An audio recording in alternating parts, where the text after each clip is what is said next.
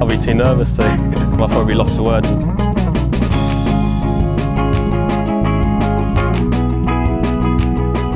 Hello and welcome to another edition of the Lost Words podcast. I'm joined today by Matt Vincenzi. Matt, welcome. Thanks, Tom. Excited to join you. Yeah, look, this is a new podcast for us. Jason couldn't join us today. He's busy this evening. He will be on the betting show instead. But look, we've been talking about this for, I don't know, maybe a month or so now. Just over sort of the Christmas break, and one reason or another, mainly because golf wasn't really going throughout December, that we've waited until now to get going. But you've been in this space for a little while. I don't do as much fancy stuff. I mean, I cover a little bit of it on the European Tour side or DP World Tour side, on the Pat Moe show and things like that. But mainly our focus is betting. I know you like the betting side of things as well, but I wanted to bring you into the circle because I think that you have the experience of the fantasy side. I think you know the game theory a little bit more than I do, and I think generally speaking, it's huge in America, right? Like the fantasy aspect, it was, betting wasn't legalized everywhere, and that was kind of all you guys could do. Whereas we've just always bet over here, and it hasn't really been a thing. So I think it's good to have the transatlantic version of this event. And I think it's a good time to start the Sony Open. Right, yeah. I mean, the DFS side of things is just massive over here. I mean, you get a lot of people who can just put a couple bucks each week and play and try to hit it big, and it just seems like that's definitely the main market over here. I definitely enjoy the type of stuff more, but if you look around here, most of the content that people are looking at is DFS stuff. So it's definitely and it's helping grow the game, so it's great. Yeah, and I think you hit the nail on the head there. It's the rush, right? Of you can enter a $3 line, and you can win thousands of bucks, right? And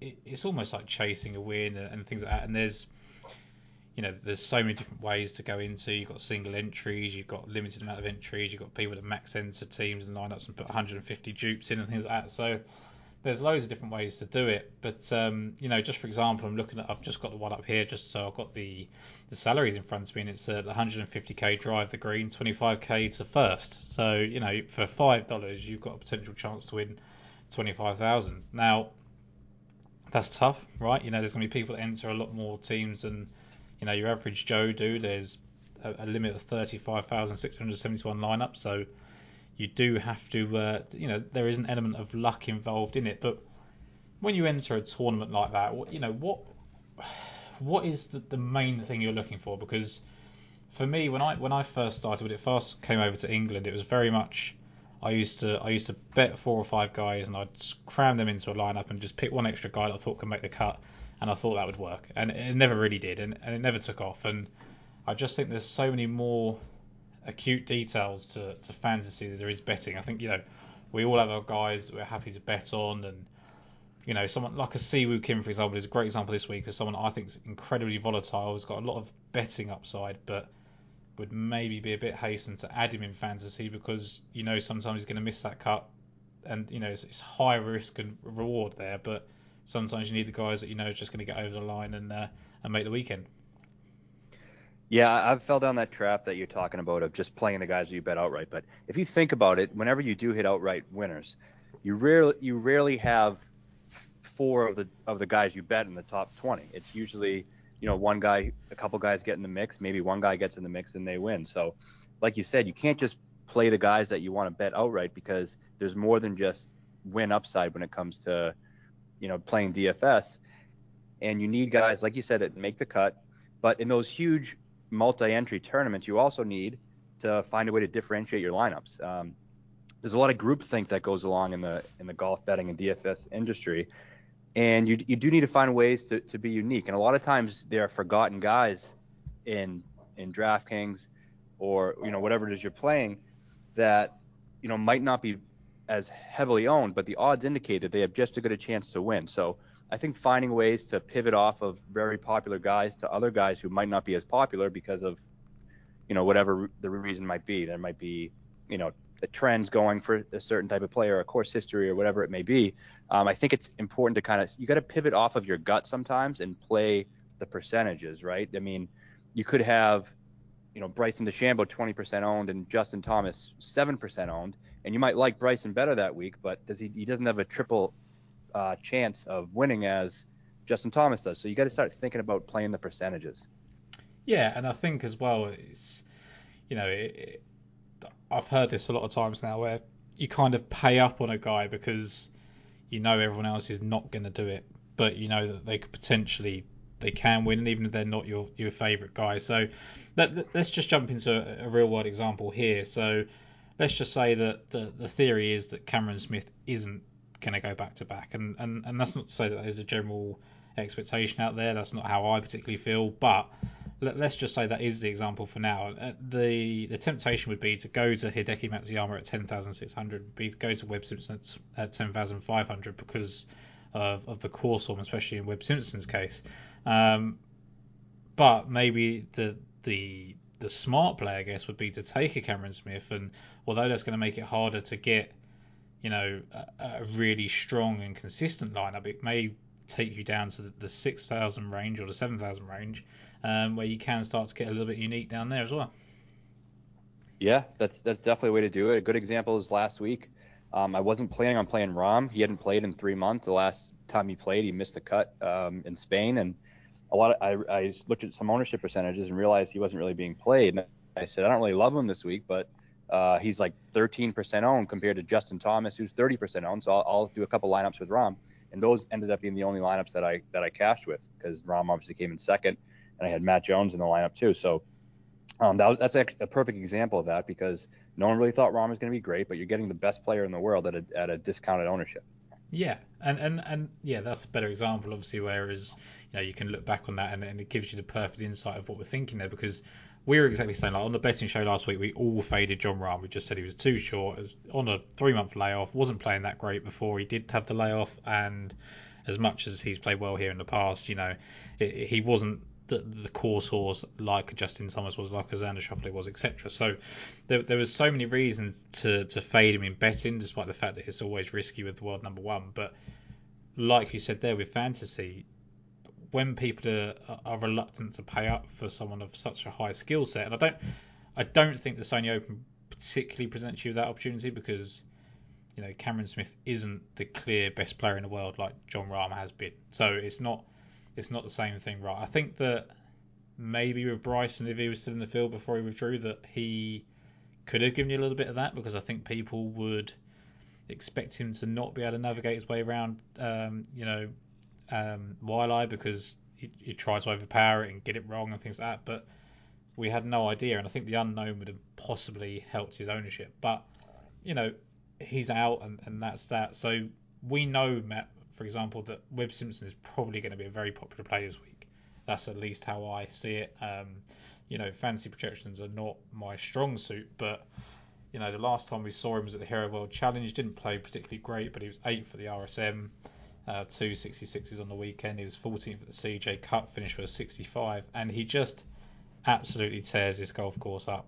He's had a 4th, a 3rd, and a 4th in his last 3 visits, 3 13th place finishes before that, and made 10 of 11 cuts. So he is probably the play that's going to be very, very popular at the top of the board, I'd imagine.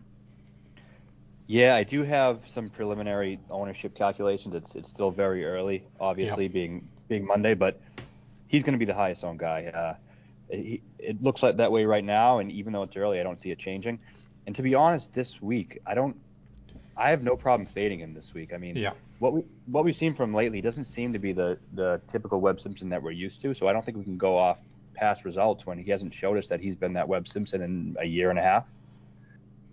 No, I completely agree. Look, I think that I've been a massive fan of Webb Simpson for a very long time. I think he's always got the very most out of his game. He's got, he's come back from the very pits of the game with the struggles of the putter and things like that, and really taking himself back to new levels. So there's so much appreciation for Webb Simpson. But like you, I completely agree. I think there is an element of weakness there. I think that you can't just shoehorn him into these events that you think he's going to play really, really well at. Even at the RSM Classic, where he plays very well, he finished 8th, and that was a great result, but it's not going to achieve what, an 8th place finish here is not going to be good enough really for what you're going to be paying for him this week. So, I mean, I don't know where you've got Hideki Matsuyama this week, but I thought he was really interesting because his course history, apart from the last 2 years, has been really, really bland. I think he missed his first 3 cuts and he came here.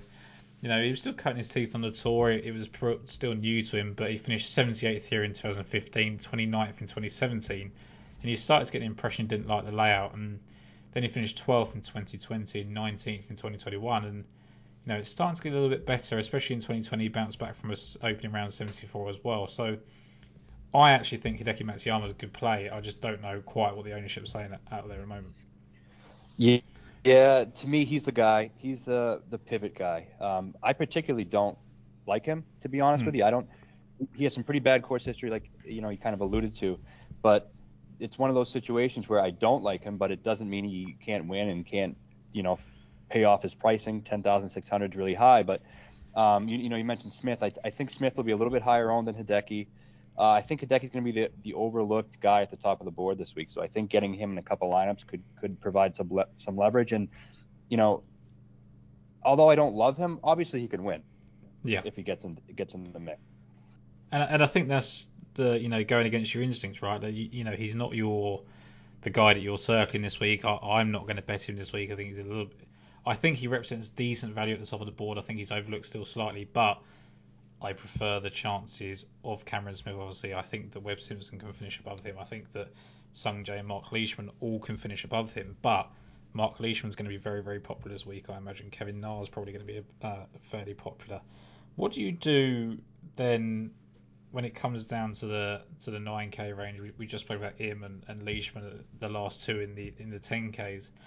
Obviously, Kevin Na's here as the $9,900 defending champion. Abraham Ants is $9,700, who I imagine is going to be popular. And then comes Corey Connors, who has an excellent skill set for this golf course. In terms of his putting, he's been brilliant here compared to anywhere else that he's played. Do you think this is a golf course where he is likely to win at some point, and how popular do you expect him to be this week? On Connors, I think he'll be decently popular. I think Leishman probably be the only guy in that range ahead of him. But he can win here, but I'm not the biggest Corey Connors guy. I really question whether he can win. I know he's putt well here in the past, but if you look at the kind of the type of guys who have won here, he doesn't fit as well. He's not the putter and the short game type guy like we've seen in the last 5 or 6 years win. He is similar to a Russell Henley type who won here in 2013. But for me, I think it's another spot where I'm going to be fading.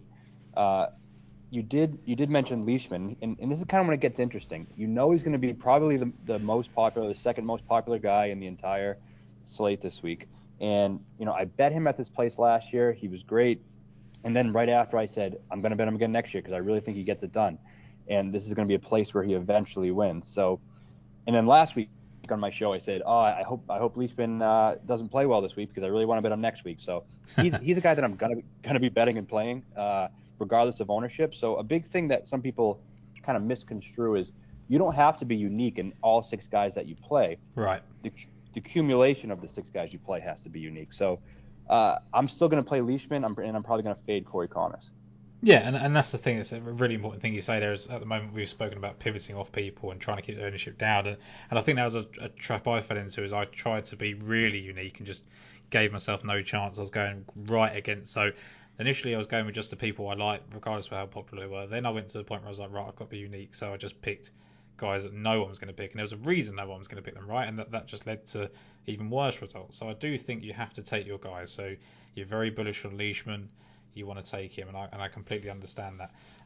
In terms of the course and what it presents, you touched upon there that it's short game putting. It's a birdie fest, right? So off the tee is pretty negated. You do need to get very hot with your irons. I think the basically top 5 in strokes gained approach is generally the key.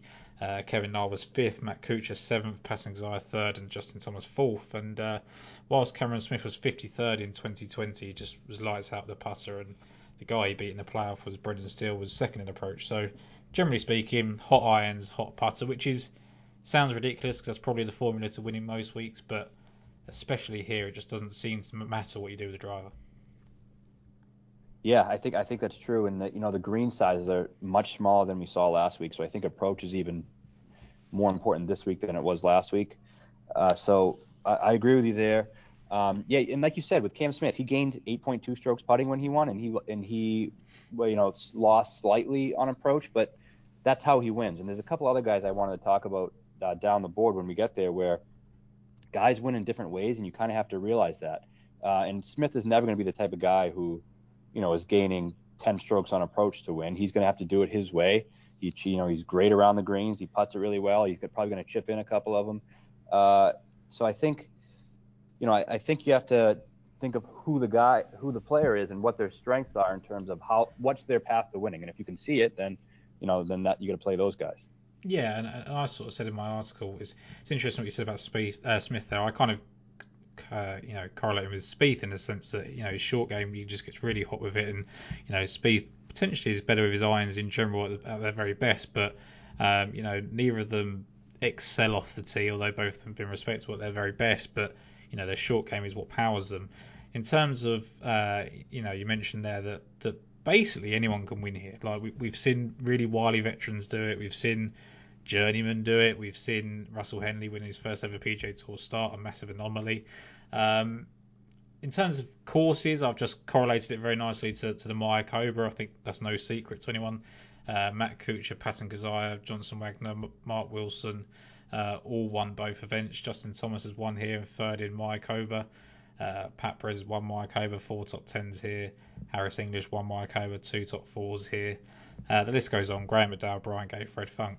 And then the other two were RBC Heritage and the Players' Championship. Heritage, Kuchar won both events. Furyk won both events. Players, there was 3 of the last 10 Players' Champions. Thomas, Matt Kuchar and KJ Choi have won here as well. So those were the 3 courses, despite the fact that... And I think with the Players, especially Matt, you have to kind of just accept that elite players have won there or contended there, and when they drop down to this sort of field, they're going to win or contend here, and I think that's probably where the similarities lie. But was there any sort of course comps that you decided to look at before your plays this week? No, everything you said I completely agree with, and the one reason that I think off the tee is a bit negated, even though the fairways are much smaller than they were last week, I think there's a lot of dog legs and you see a lot of irons off the tee. So that kind of evens the playing field for everybody. And then you get the guys who can still take driver who are shorter off the tee, like a Matt Kuchar or Russell Henley or guys like that. And I think that kind of gives them an example that gives them an advantage because they can find the fairway with their driver and don't really have to club down as much. So I think maybe that could be a reason why you see a lot of those shorter hitters doing really well here. JT, I think, plays really well here because when he gets in trouble, it's because he sprays it a bit with the driver. So I think when he can, hit that low stinger and just find the fairway on shorter courses, he plays shorter courses very well. So I think that it might have something to do with it, the ability to club down. I think, and that could be why Bryson, maybe withdrew this week. I don't think this course suits him at all, and it's for that reason. Yeah, that's what I completely agree with. I think that there was, and it's basically being squashed now. The comments like yourself there, and we've said it on the betting podcast that big hitters get overlooked at short golf courses because people think their strengths have been negated. But actually, if they can just use their irons like JT does for position, then all of a sudden they get it back, and they're not much worse off than people with driver in their hands. But again, equally to that, you've got the likes of Charles Howell III. You've got people, that Brendan Steele, Webb Simpson, that find the fairways and take advantage of that as well. So definitely different ways to skin a cat. Let's look at the lower 9K range. We've got Harris English, Taylor Gooch, and just at the top of the 8K there, Kevin Kisner. Happy New Year's from our friends over at Manscaped. The ball is officially dropped, but that does not mean that you have to drop the ball on your balls. It's time you bring sexy back in 2022 and step up your game with Manscaped's Performance Package 4.0. You can join the 4 million men worldwide who trust Manscaped to help them ring in the new year with the right tools for the job. Go to manscaped.com and use the code LFW20 for 20% off and free shipping. It's a new year, new you, and a new you means no pubes. At this time of year, people all over the world set New Year's resolutions, and one of those will no doubt be to get fit and get a six-pack. Well, while that's a very difficult task to achieve when you're eating snacks to subsidise the beer that you've given up in the new year, how about you let Manscaped provide a six-pack for your balls? Manscaped's Performance Package 4.0 contains 6 essential tools for the ultimate below-the-waist grooming routine, and I can personally attest to the quality of the equipment. So while yes, I will be looking for that Bryson DeChambeau body transformation this year, in the meantime I'm going to take care of my balls with Manscaped. Once again, get 20% off and free shipping with the code LFW20 at manscaped.com. That's 20% off with free shipping at manscaped.com using code LFW20. Have no regrets this year with our friends at Manscaped. Harris English, I just mentioned, has got 2 top 4 finishes here. Certainly looks off the boil. I think that ever since the Ryder Cup and the change of the putter grip and stuff like that, he's basically been washed. Does have the potential to bring it back, of course. 68, 67 over the weekend over at Kapalua. So would you ever just put a guy like that in there because you're getting a discount in his price, knowing that he can just come back at any time? A guy like that, yes. Harris English, no. I think he needs to figure something out. I mean, if you look at who he was his entire career up until the last year and a half, he was a guy who couldn't get the job done, and he always underperformed. And he had a great year and a half. It was a hot stretch. He had a couple wins and he was awesome. But a lot of times we see that happen. The guy will regress back to who they originally were. And with him, I'd rather be late again than early. I'm not going to pull the trigger on English until he shows signs of being back, because honestly, I don't think he's going to be back. I think this will be a winless season for English, and I think I'm just a full fade on him until otherwise. Yeah, I mean, look, I agree with that. I've said it on the betting show. I think that he is a prove it and do it type of guy. Yes, he could go out and do it this week, and like you say, you'd be late on him, but I don't think I'll miss anything out. His betting odds haven't gone to a point where I feel like I need to jump on. The discount here isn't massively to the point where I feel like I need to jump in. So I agree with that. Taylor Gooch has played here 4 times now, 2 missed cuts, and 18th on his debut is his best effort. What do you do with a guy like Taylor Gooch? Because the guy is going to be very, very popular this week. He has been, he's hot, and for a lot of good reasons, he's going to be popular. He's 15th again last week after winning the RSM Classic the start before.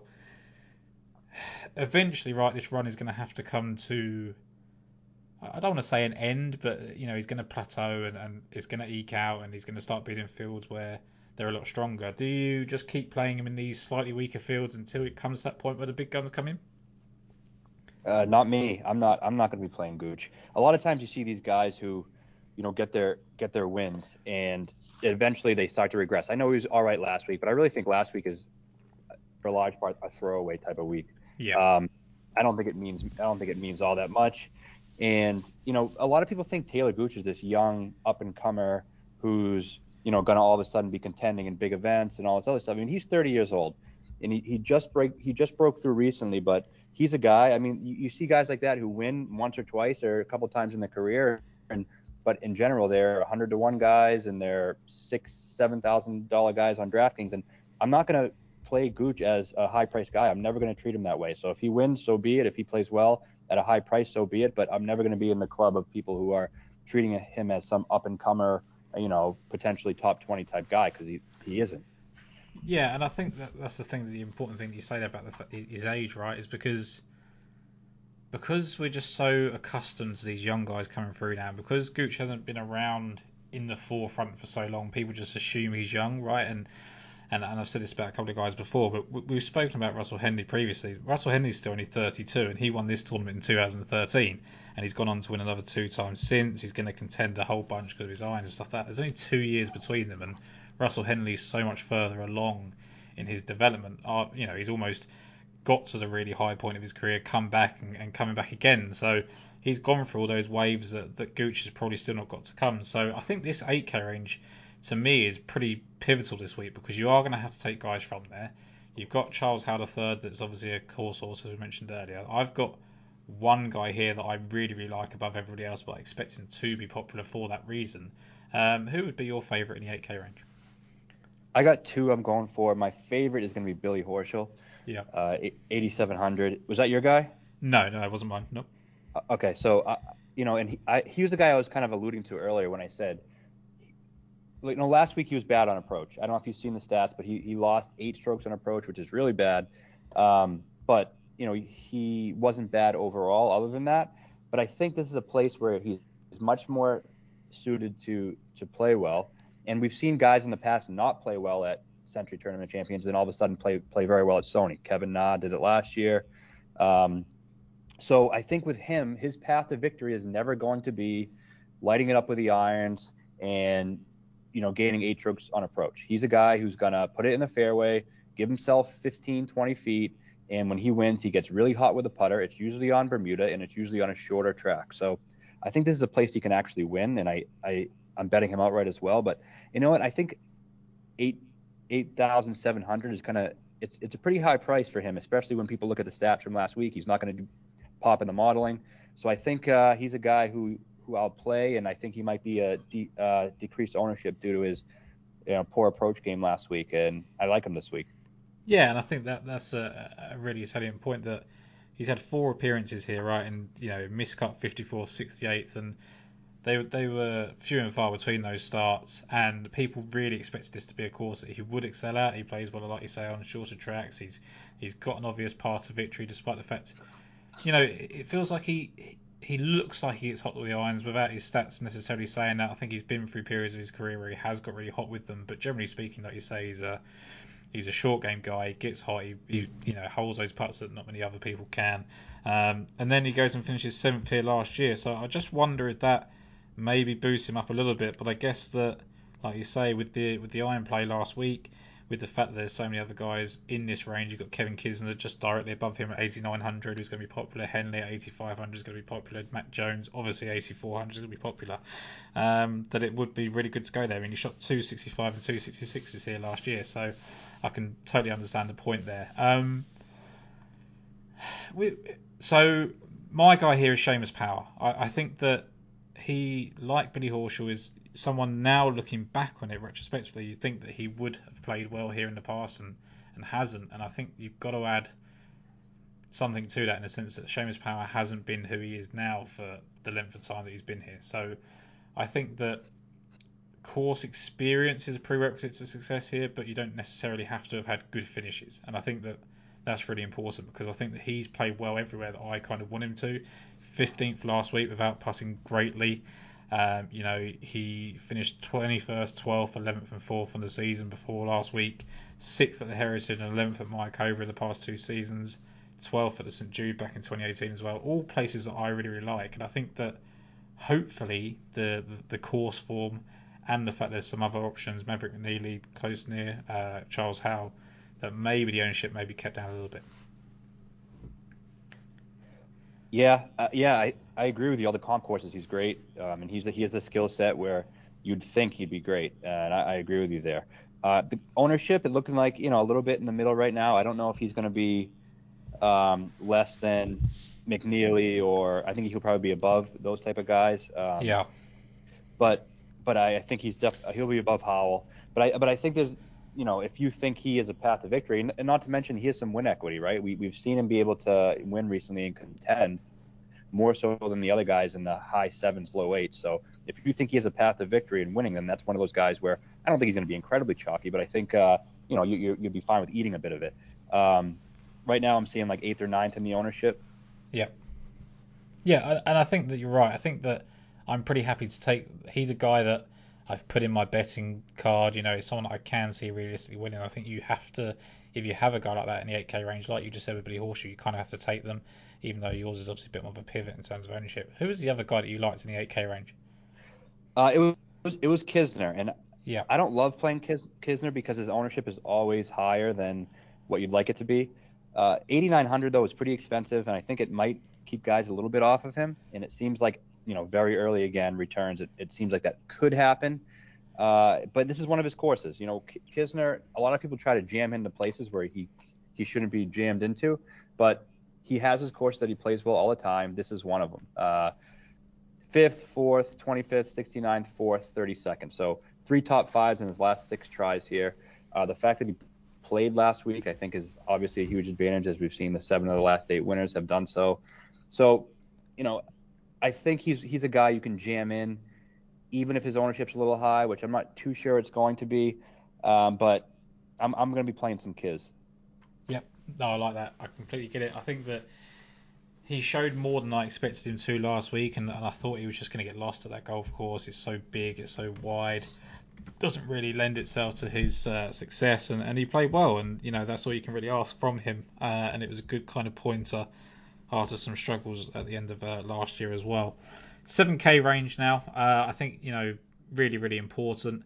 I think this is probably, I guess, most weeks where you can win and lose your tournaments. I've got some guys that I really really like here. I've got one here that I really never do like that I think could potentially be, and that would definitely be me going against my instincts. So I'll save him to the end. But who's the guys that you're targeting here at the 7K range? Well, this is probably going to be sound a little crazy, and it's going towards my instincts because I do like playing this guy. Cooch. I want to give Cooch one more chance. It's just such a good course for him. And I don't think he's done quite yet. I think he has another little run of good golf in him. Obviously, he won the event recently. I actually was on him a couple of years ago when he won. But I think he just has the perfect skill set for this course. I mean, as evidenced by 5th, 8th, 3rd, 13th, 1st, and then he missed the cut twice. So that's obviously going to keep some people off of him. And a lot of people think he might be toast or might be washed up at this point, and they could be right. But I think he has one more run in him, and this is a place and a price that I'm willing to. A lot of people were saying 7,500 at the Masters the last couple of years was a good price for him, or at major championships. And he's 7,500 now. I think it's a good time to take a chance on him. Yeah, I agree. Look, he's had 4 straight cuts to start the season: 36th, 35th, 22nd, 37th. I said a lot of the same things you're saying here on the podcast recently, that I think that he has got a win in him. I don't know how what the massive upside is of Matt Cooch at this stage of his career, but I think he can come and win an event. He's just that guy that he's been around for so long, he's played these golf courses so much that he just looks comfortable with. If you suddenly go on a 4, 5, 6 birdie run or whatever, which you do need to do at these types of golf courses to really score low, that doesn't phase him, and I think that's really really important. Like, it doesn't suddenly go, oh, I'm not used to this, what do I do now? I think that he's pretty comfortable with doing that. The guy that, for me, that was going really against my instincts, and I don't know if it's the best course for him, but I think he's got the same sort of path to success as someone like a Cameron Smith, is Bezuidenhout, right? I think that his short game's, pretty good. I think that he can make the birdies that he needs to. The driver being negated is a good thing for him, but my worry is that the scoring's getting a little bit away from him, and I think that's probably what would keep me off of him in terms of betting. But I do think, for a fantasy point of view, he could go well for 4 rounds. Yeah, he's going to make a million putts. I always kind of compare him to Justin Rose, not prime Justin Rose, but the later stages of his career, Justin Rose, a guy who, when he's in terms of finding fairways, but when you get him on a shorter course where he can gain 9 strokes putting, then he has a chance to contend. I like that play. I think it's probably going to be a little less popular, and he's this type of guy who maybe a lot of people playing these big, huge GPPs don't know much about yet. And I think, I think he could have a good year this year because he's, it seems like he's more committed to playing a full schedule. Yeah, no, I agree with that. I think that's the thing. I think he's in that position where I think last year he was caught between the two tours, and he didn't necessarily suit all the PGA Tour courses. I think Aaron Rai is going to have the same sort of thing this year, that they don't fit in on many of the golf courses there because they've been so accustomed to the DP World Tour, so they kind of fritter between and don't get settled, and it happens a lot. And I think he did get caught up in that a little bit, despite the fact he had that good run at Bay Hill for a long time there. 2 guys, both at 7,600, that I've got on my betting card is Keith Mitchell and Joel Damon. Joel Damon I expect to be very popular at this price range, so you may need to pivot off of him. But Keith Mitchell, I think, is someone that people don't really know what to do with. Like, I think he's going to be popular in betting cards because I think he's got decent odds, but I think in terms of fancy, I mean, I don't know what your projections say, but I think that he's someone that you could go to at this range. Yeah, I agree with you on Diamond. He's going to be popular, so I'd avoid him. Right now, I'm looking at the fifth highest owned again, really early. Um, but when you talk about Mitchell, he's a guy who is people always like betting because he's usually like 100 to 1, and it's either he's going to be terrible or he has a chance to win if he's not. So he's like a win equity guy. So I like that. I like to play, especially if you're trying to kind of swing for the fences. Um, I'm seeing very very low ownership, almost nothing at this point. Uh, Obviously Bermuda's preferred surface. He can get hot with a putter. You know, he's a bomber, and that's a bit negated here, and he doesn't really fit well with what past winners have done. So that's probably why his ownership is depreciated. But I like that as a kind of a pivot. Yeah, and look, he's had three top 25s here, and last year he shot 62, 63 Friday and Saturday. Was ninth after 54 holes, and he was 16th here in 2019. He was third after 54, so it helps the fact that he kind of drifted in both of those weeks where, because if he'd have had two top 10s, then suddenly you're high on the ownership again. But he's had three top 8 finishes in his last 10 starts, and he was 12th on his last start, the RSM Classic as well. So I just really like that. Probably should have won the CJ Cup, but was having some really good people chasing him down there. Who else did you Right. like in the 7K range?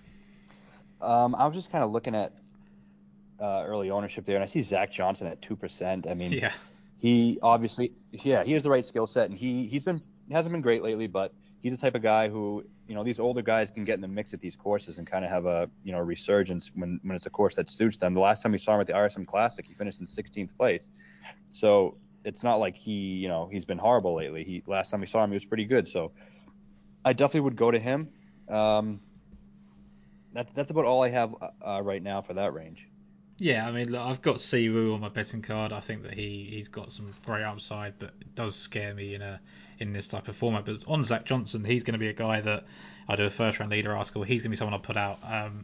Gets off to hot starts quite often. Has done here in the past multiple times.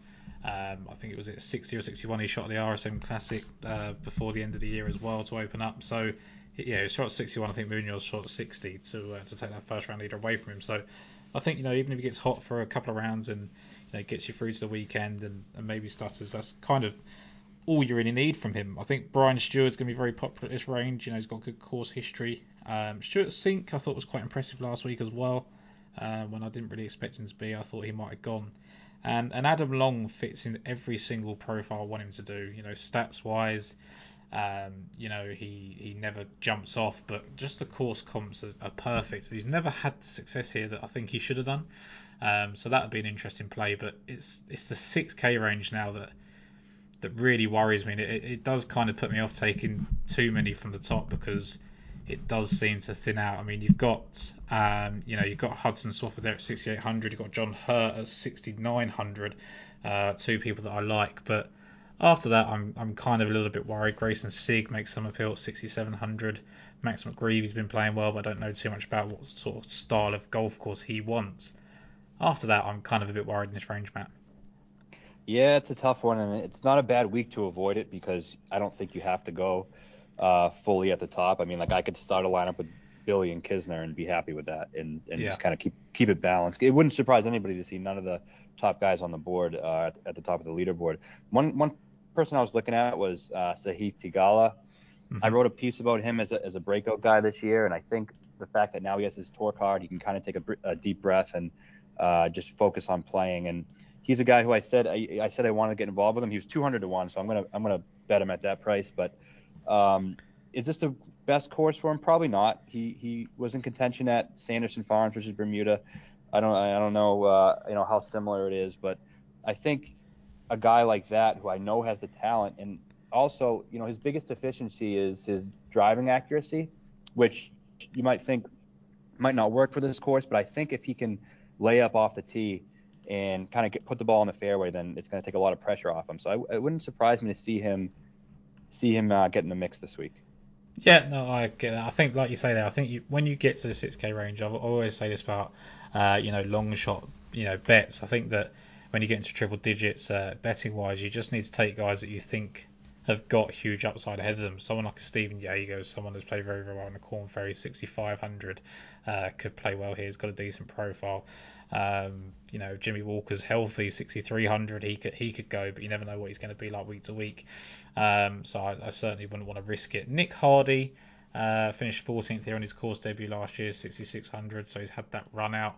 Was obviously very consistent last year on the Corn Ferry Tour. And for his first 2 starts was inside the top 36 on the PGA Tour season. So I think Nick Hardy's an interesting play down there, but like you say, I don't think it's the worst thing at all to avoid that. So with that said, then Matt, just to close out here, you're going to try and avoid the 6K range as much as you can this week, and maybe go for a balanced play. Yeah, I think that's probably the right play this week. It might be it's probably going to be the popular approach too, but you just got to find a way to to make. Well, it actually depends on Webb. I mean, if guys are playing at Webb at 10,500, they might have to go dip down, and if you try to get Webb and Leishman in there, then then you're definitely going to have to dip down on the 6Ks. So I think it actually might be a good strategy starting in the 9s or high 8s and keeping it pretty balanced. Okay, Matt, just to put you on the spot before we head out here, because I know you need to get off. If I could take one guy from each range for you, so 10K plus, if you had one person to pick from there. 10K plus, I'm going Leishman at 10 flat. And in the 9 and upper 8s? That's a tough one because I had Leishman at 10K flat, and I really plan on skipping the 9K range. There's no one in there I really want to play, to be honest. Yeah. No, that's I'll cool. go. We could say Kisner at 8,900, and then in my 8s I'll go Billy 8,700. Yep, I like that. I think that's a good play. And then for your $7,000 range, who would you be really keen on there? I'm going Cooch 7,500. I like that. So look, we've got a lineup here where we go Matt, Mark Leishman, Kevin Kisner, Billy Horschel, Matt Kuchar leaves us 14. It leaves us 14,900. So we've got 7.5 nearly between 2 players. So if I chucked in there Keith Mitchell for some differential, we've got a 7,300 left. That could leave us Zach Johnson. So we could start the thing with Mark Leishman, Kevin Kisner, Billy Horschel, Matt Kuchar, Keith Mitchell, Zach Johnson. So I think that could be an interesting play. So maybe that's something we could to enter a lineup later on. But Matt, thank you so much for joining me. A little bit of a rush one this week because both got places to be, busy schedules, betting shows to do, etc. I know you've obviously got to go and coach your team and things like that as well. So thank you very much for the time this week. Really, really appreciate it. Really appreciate the insight, and I think that going forward, these can maybe be a bit more detailed, and I think we can dive into a lot more fun things. Absolutely. Thanks for having me. I really enjoyed it. Yeah, Matt, thank you very much, dude, and we'll catch up soon.